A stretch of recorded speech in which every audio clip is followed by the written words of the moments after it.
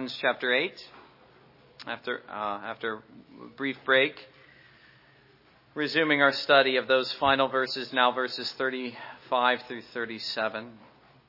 Romans chapter 8, verses 35 through 37.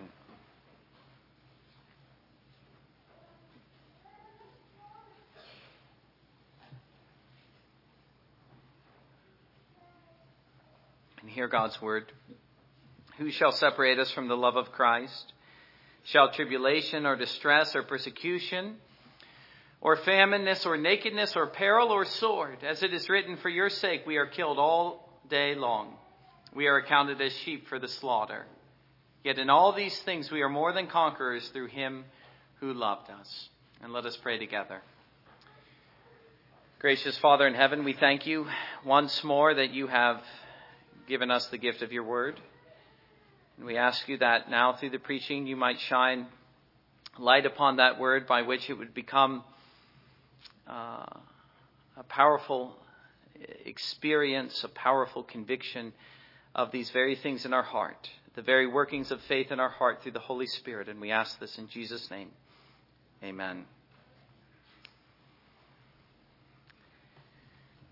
Having dealt with the series of objections that Paul levels against, well, in some sense, there's a question. What doctrine is he questioning, or what doctrine is he leveling objections to? It's difficult to say in some sense. Some say perseverance. I noticed that was the section from which that hymn was just sung, the section on perseverance in the hymnal.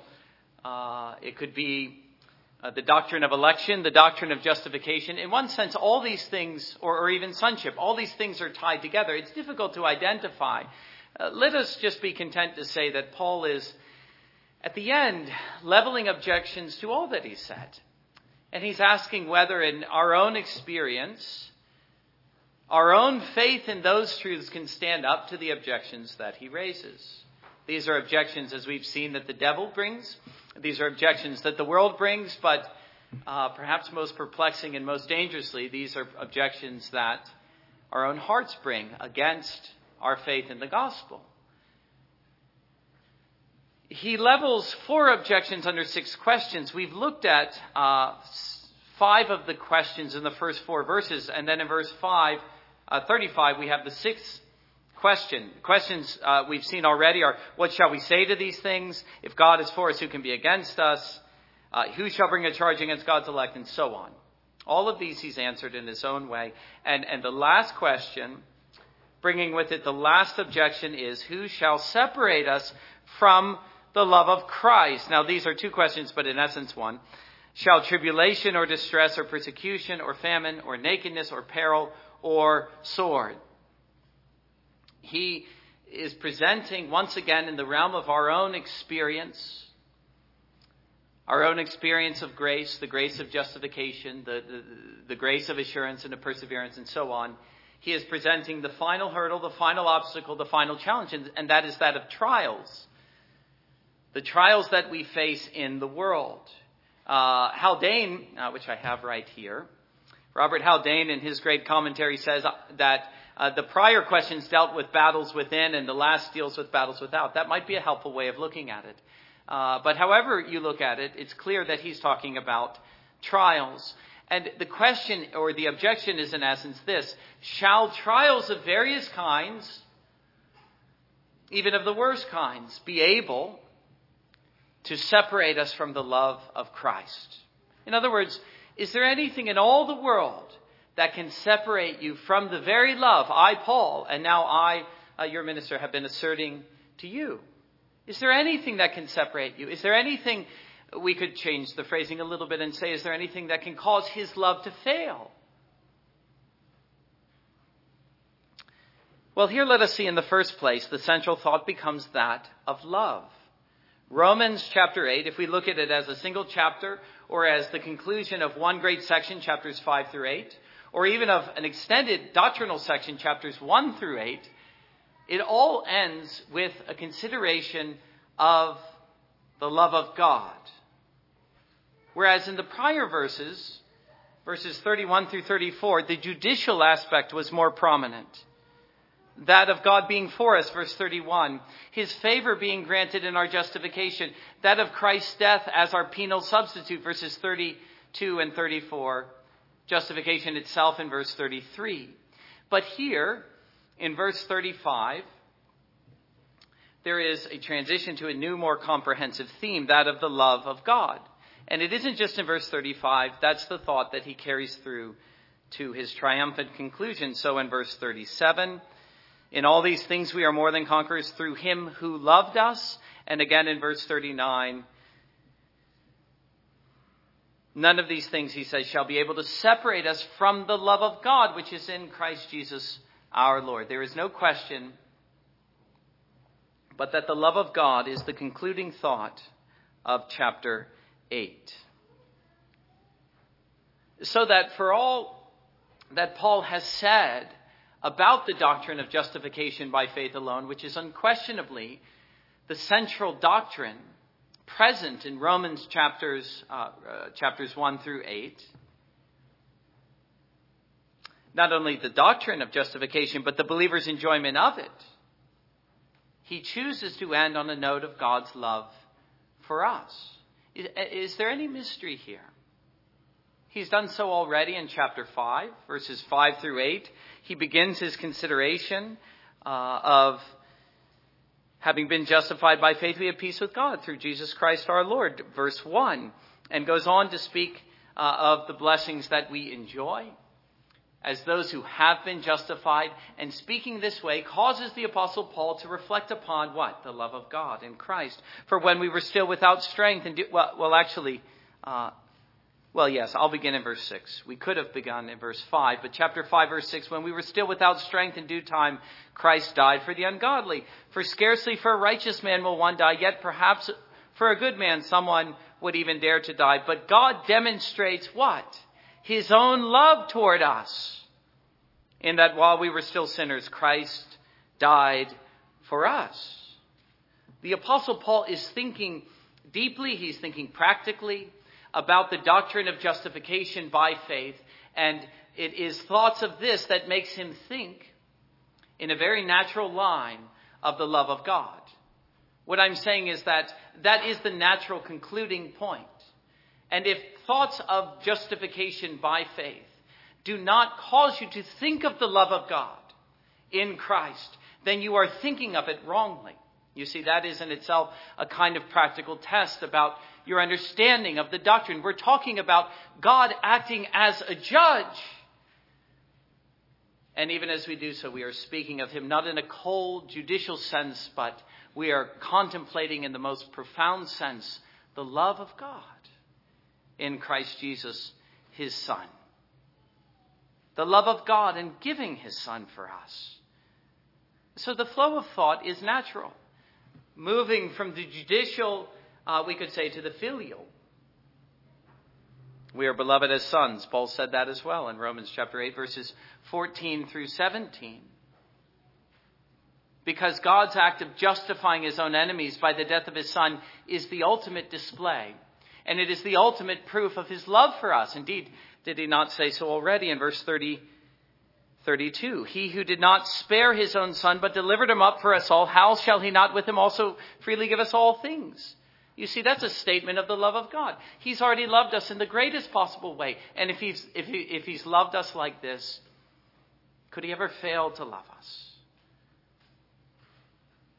For God so loved the world that he gave his only Son, that whoever believes in him should not perish but have everlasting life. You see, we're considering something judicial. The death of Jesus Christ in the flesh.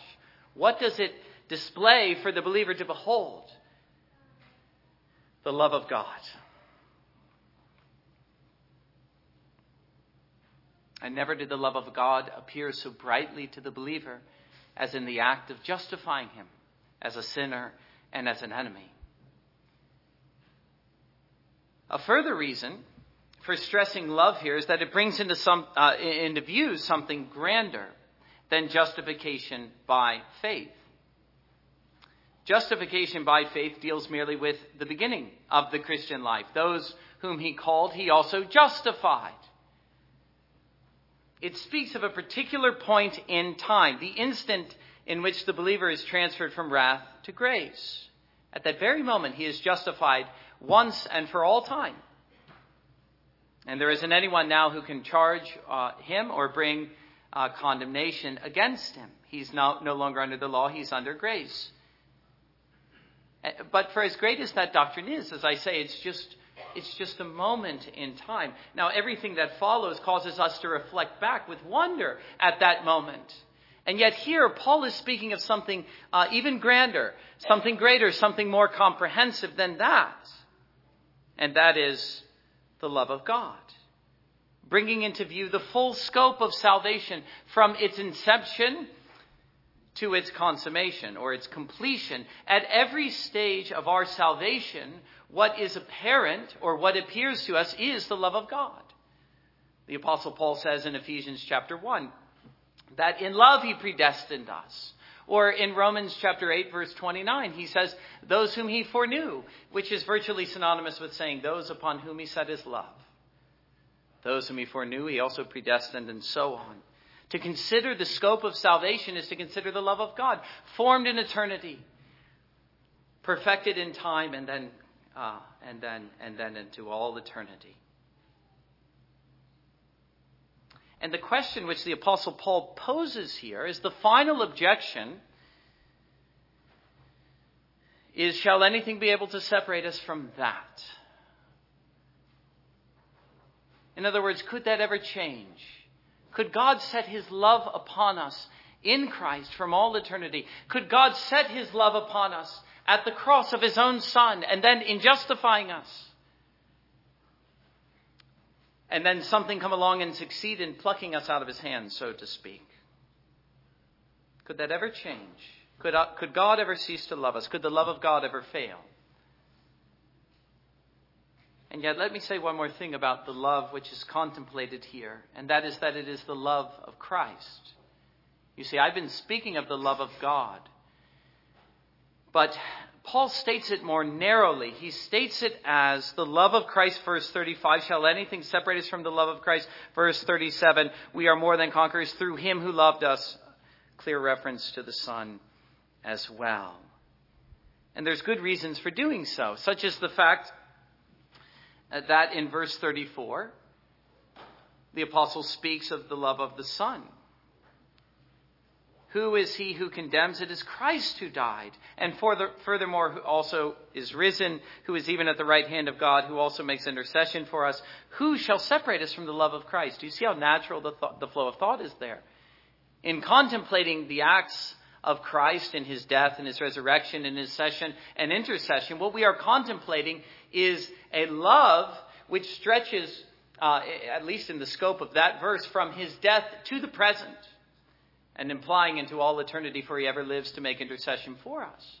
Now, when you contemplate that, you ask the question, shall anything be able, even the worst things, to separate us from that love? The love of he who now intercedes for us in heaven. You see, it's a very natural flow of thought. And besides, to speak of his love for us is to speak of his relation to us. He is our elder brother, to whom we will be conformed in eternity. We've been predestined to be conformed unto him. He's thrown in his lot with us, so to speak. He's become one like us. He is our great high priest. He's our brother. We his.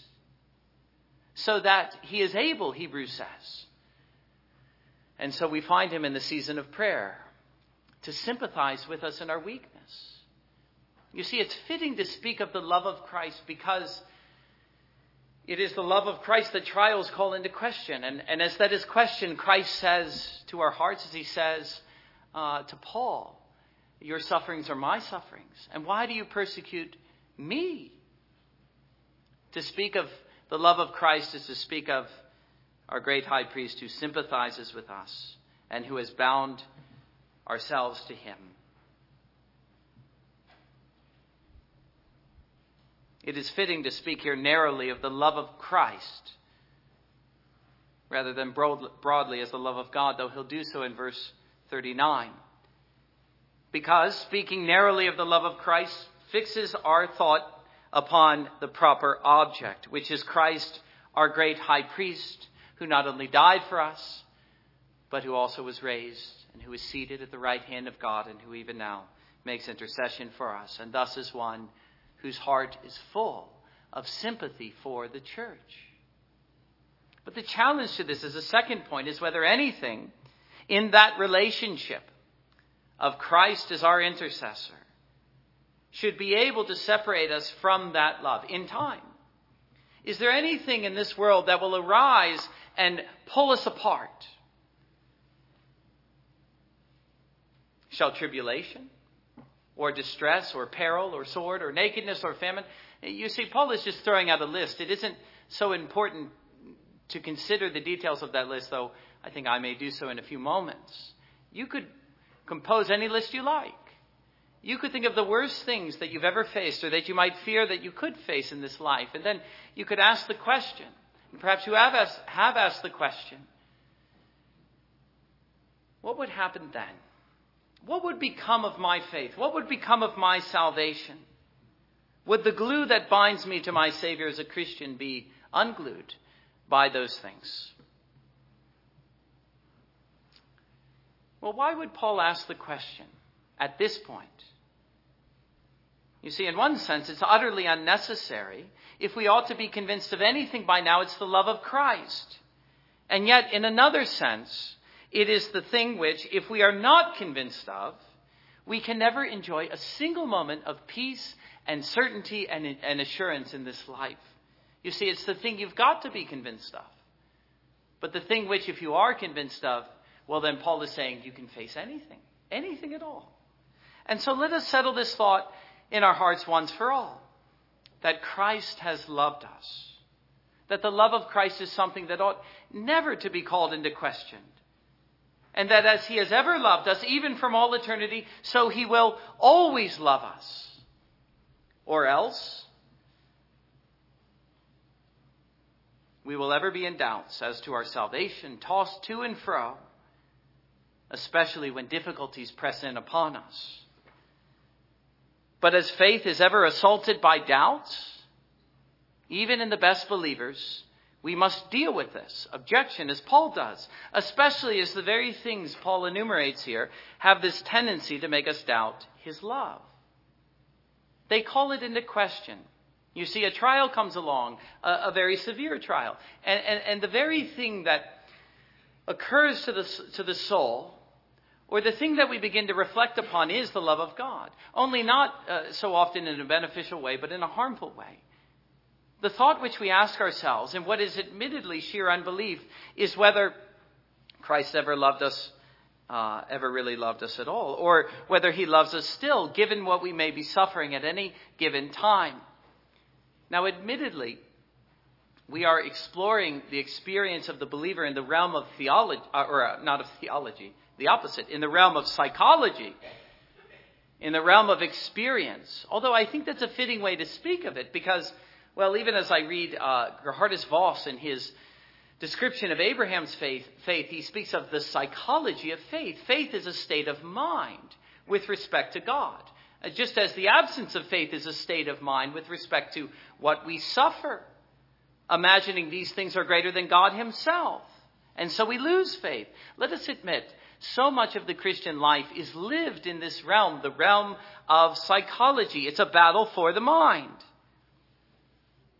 And in this realm, let us also admit we're not always at our best, theologically speaking. That's why I say it's the opposite of theology. You know, it's easy enough to sit there reading your sermons or your systematic theologies or even your Bible and to be flourishing in faith. But in the battle and the arena of life where you're being tested and tried, well, then it isn't so easy. And we all know that. That's where Paul is addressing us. Not on the couch sipping your coffee, reading your Bible, but when you're being pressed upon and knocked down by the severest of trials. And what of your faith then? Well, as I say, it is in those moments that we're not at our best, theologically speaking. This little letter to Dabney, we've made an insert of it if you wanted. We also emailed it out by Vaughn, is very helpful in this regard. Just in this sense, he says, do you remember in the stress of your trial how faith comes? Just here is where Christians make a great mistake. And he says, in essence, they look inward instead of outward. But listen to what he says personally to Dabney, his friend. Even a great theological thinker is apt to make that mistake when he has come into the practical stress of this awful world as a common Christian. The best theologian in the world may be driven to doubts and despairs when trials come upon him. He also says this at the end of the letter: that great theologian, after all, is just like any other one of God's children. And the simple gospel talked simply to him is just as essential to his comfort as it is to a milkmaid or to a plowboy.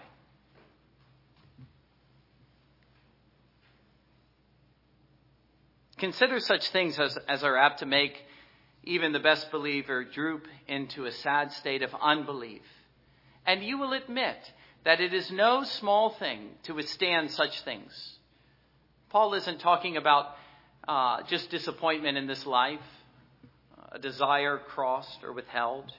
He begins with tribulation, which is to speak of suffering comprehensively. From there, he speaks of distress, as though to say, here is a man in a situation from which he cannot discover a way out. Or persecution, more narrowly, as the world aligning itself against the Christian, opposing the Christian, from which he goes on to speak in particular forms of either tribulation, distress, or persecution, famine, nakedness, peril, or sword. Now imagine, just to take that last example, that you were to give your life for Christ, as many of these first men had done. The sword of the state was to fall upon your neck, so to speak. Now the question you ask, and you see it isn't such an easy one to answer, what would happen of your faith then? And we ought to settle in our hearts even now, whether the sword upon your neck, it may separate your head from your shoulders, but could it separate you from the love of Christ? That's the question. Even beyond this, there's what is said in Psalm 44, verse 22, quoted in verse 36. As it is written, for your sake we are killed all day long. We are counted as sheep for the slaughter. And so the challenge is put like this. Shall any of these things be able to separate us from the love of God, even as it is written in your word? For your sake we're being killed all the day long. The challenge is stated as fully and frankly as can be. There is no attempt to minimize or obscure the reality of suffering. He even appeals to Scripture to make his point that we are exposed as Christians to countless troubles because we belong to him. And the thought is not merely whether they have a tendency to call his love into question. They do. But whether these things actually succeed in separating us from his love. Along goes the Christian in his pilgrimage, and suddenly he finds that one of these things has cut him off from the love of Christ, whether tribulation, peril, sword, or whatever. Paul asks, is such a thing possible? Well, how is the challenge to be faced is the third point.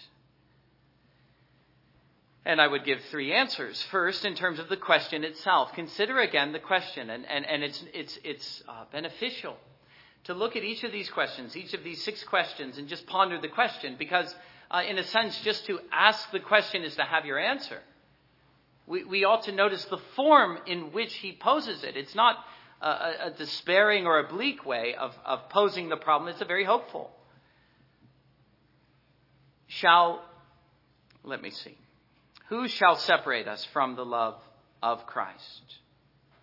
The obvious implied answer is no one. But look at what he's saying. Look at the terms that he uses. He's highlighting 3 things. The first is he who has loved us. In many ways, that's the great thing. That's what faith needs to be focused upon, as Vaughan told Dabney. Not upon itself, but upon he who has loved us. Jesus Christ, even the Son of God. Now, just think about him. Beyond that, his love, the love of Christ. A love which began in all eternity, or eternity past, and which was manifest at the cross, and which continues to reveal itself even now. But third, he speaks of those who are loved. Who shall separate us? Who's he talking about? He's talking about those for whom all things work for good, those who were foreknown, those who were predestined, and so on, called, justified, glorified. He is speaking not only of Christ and his disposition towards us, but our disposition towards him. We are standing in his grace, as Paul says at the beginning of Romans chapter 5. And it is as we consider these three things, again, Christ, his love, and our relation to him as those who are loved, that reveals the absurdity of the supposition that anything might separate us from Christ and his love. Once again, Paul reduces the objection that is posed to an utter absurdity. And we would do well to do the same. The question is not whether our love can withstand the tests. If that were the question, we might easily and wisely say no. Our love cannot withstand the tests that will be thrown at us. But the question is rather whether his love can withstand the tests. Understand the terms of the question, and you will already have your answer. Second, there is the constant teaching of Scripture about trials, that they are actually beneficial to the believer. And that if anything, as the writer to the Hebrews says, and so constantly through Scripture we see, they are tokens of his love, though they don't always seem that way. And the reason that the believer is exposed to greater trials and tribulations than the unbeliever is not because, the believer is not loved and the unbeliever is loved, but rather the opposite. It's that he chastises those whom he loves. It's that he wishes to purify our faith so that the world might behold it as a token of his glory and his grace at work in us. And even beyond that, as the ultimate token of his love, it is so that we might be conformed to the image of his Son, first in his sufferings, then in his glory. Romans chapter 8, verse 17. So you have to keep the prior teaching in mind. But by far the greatest answer to the question is found in what he says in verse 37, where he says, "Yet in all these things we are more than conquerors through him who loved us." All these things are the things listed in verse 35, tribulation, distress, persecution, and so on. In all these things we are more than conquerors first. We'll divide the answer in two. More than conquerors. It's fascinating. Now, we just sung that together. It was a wonderful hymn. I don't know if we've ever sung it before, but I was thankful to sing that because I just thought, what a fitting prelude to the sermon. Do you notice how strongly Paul puts it? You see, he doesn't just say, and we might think this would be enough, but this is not the posture that Paul describes, merely that we are able to stand up to such things. We are able as Christians to withstand the severest of trials, but he says something far beyond that. He says, in describing the disposition of the Christian who has been justified by faith, that his position is one of overwhelming victory, nothing less than that. Overwhelming victory. In fact, it would have been enough for him to say that we are conquerors in all these things. But he says we're more than conquerors, as though to say, there's really no way to describe this. There's no parallel in all the world and in all of history that compares to the position and the overwhelming victory that the Christian enjoys, unless we were to compare him to Christ and his victory over death in the resurrection. What a grand view of the Christian life. Even as he is afflicted in the worst possible ways, he's overwhelmingly conqueror. This is a kind of blessed irony in God's providence, that those who persecute us, imagine you were to be killed for Christ. The question is, who's the victor? Well, Paul says that the one who wins the battle is not the persecutor, it's the persecuted. It is not they who conquer we, but we them. And let the believer walk by faith, and he will see this too, just as he'll see it at the cross, where Christ is killed. Beyond that, in describing the believer's disposition in this world, Paul is making us, that is, every one of you, everyone who has named the name of Christ as Savior and Lord, and who has obeyed the summons of Jesus Christ when he said unto you, "Follow me." This makes you warriors and combatants. Nothing less than that. He has called you to fight. He has called you to victory, even as he's called you into the arena of salvation. Do you notice the mentality of the Christian is never that of the victim? Never allow yourself to give into that kind of thinking, that kind of despair. The Christian is always a victor. He's not merely fighting, but he's winning. He faces trials. As he faces trials, he not merely endures them, but he overwhelmingly conquers them. In all these things, in anything, the Christian is always winning overwhelmingly. How so? Through him who loved us. That's the second point. And we are brought back to the thought of verse 35. Who shall separate us from the love of Christ? Not our love for Christ, but his love for us. How do we conquer? How do we overcome? Not of ourselves, but of him. Not our own love, but his love. The very love which trials call into question or seem to separate us from. By that love, we conquer all these things. In other words, Paul is saying, far from separating us from his love, as though it were his love that were conquered by these things, his love manifest on the cross has already conquered every foe for us. It's conquered the persecutor's sword or whatever. The reality is different than we imagine, and the one who has faith will see it. What Paul holds forth as the believer's confidence is not the possibility of conquest, but the reality of it. For Jesus Christ has already fought, and he has won, and we are in him. He is speaking of the victory which has been won at the cross and at the resurrection, verse 34, and of which the believer is now able to share. In this world you'll have tribulation, Jesus says, but take heart, for I have overcome the world. It's his victory. But that same love, which was manifest at the cross and the resurrection, and which the believer might always contemplate, also appears in the midst of the very trials which seem to vanquish it. So that his love appears as a conquering love at the cross and the resurrection and so on. But it also appears in the midst of trials. What I'm saying is there's an objective element to it. There's a truth simply to be believed and contemplated and laid hold of. That every trial that can possibly come upon you has already been conquered by his love. But there is also a subjective experience of that in the midst of sufferings. For it is in the midst of tribulation that his love displayed on the cross appears to us anew, even as Paul says in Romans chapter 5 and verse 3. And not only that, but we also glory in tribulation, knowing that tribulation produces perseverance, and perseverance character, and character hope. Now hope does not disappoint, because the love of God has been poured out in our hearts by the Holy Spirit who was given to us. Do you notice again the sequence of thought from tribulation to love? And what Paul is saying is that in the midst of what you suffer, you're glorying in it because you're able to experience even then the love of God, the love of Christ. You're able to discover experimentally the truth of what Jesus says. He doesn't just say, in this world you will have tribulations, but I have overcome it. He says, take heart. Here's the believer in the midst of tribulations taking heart. He's actually experiencing the victory. He's conquering by faith.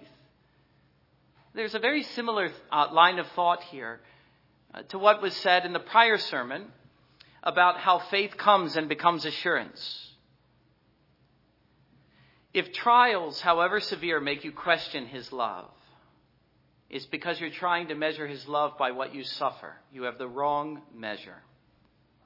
Rather than making his person the measure of his love.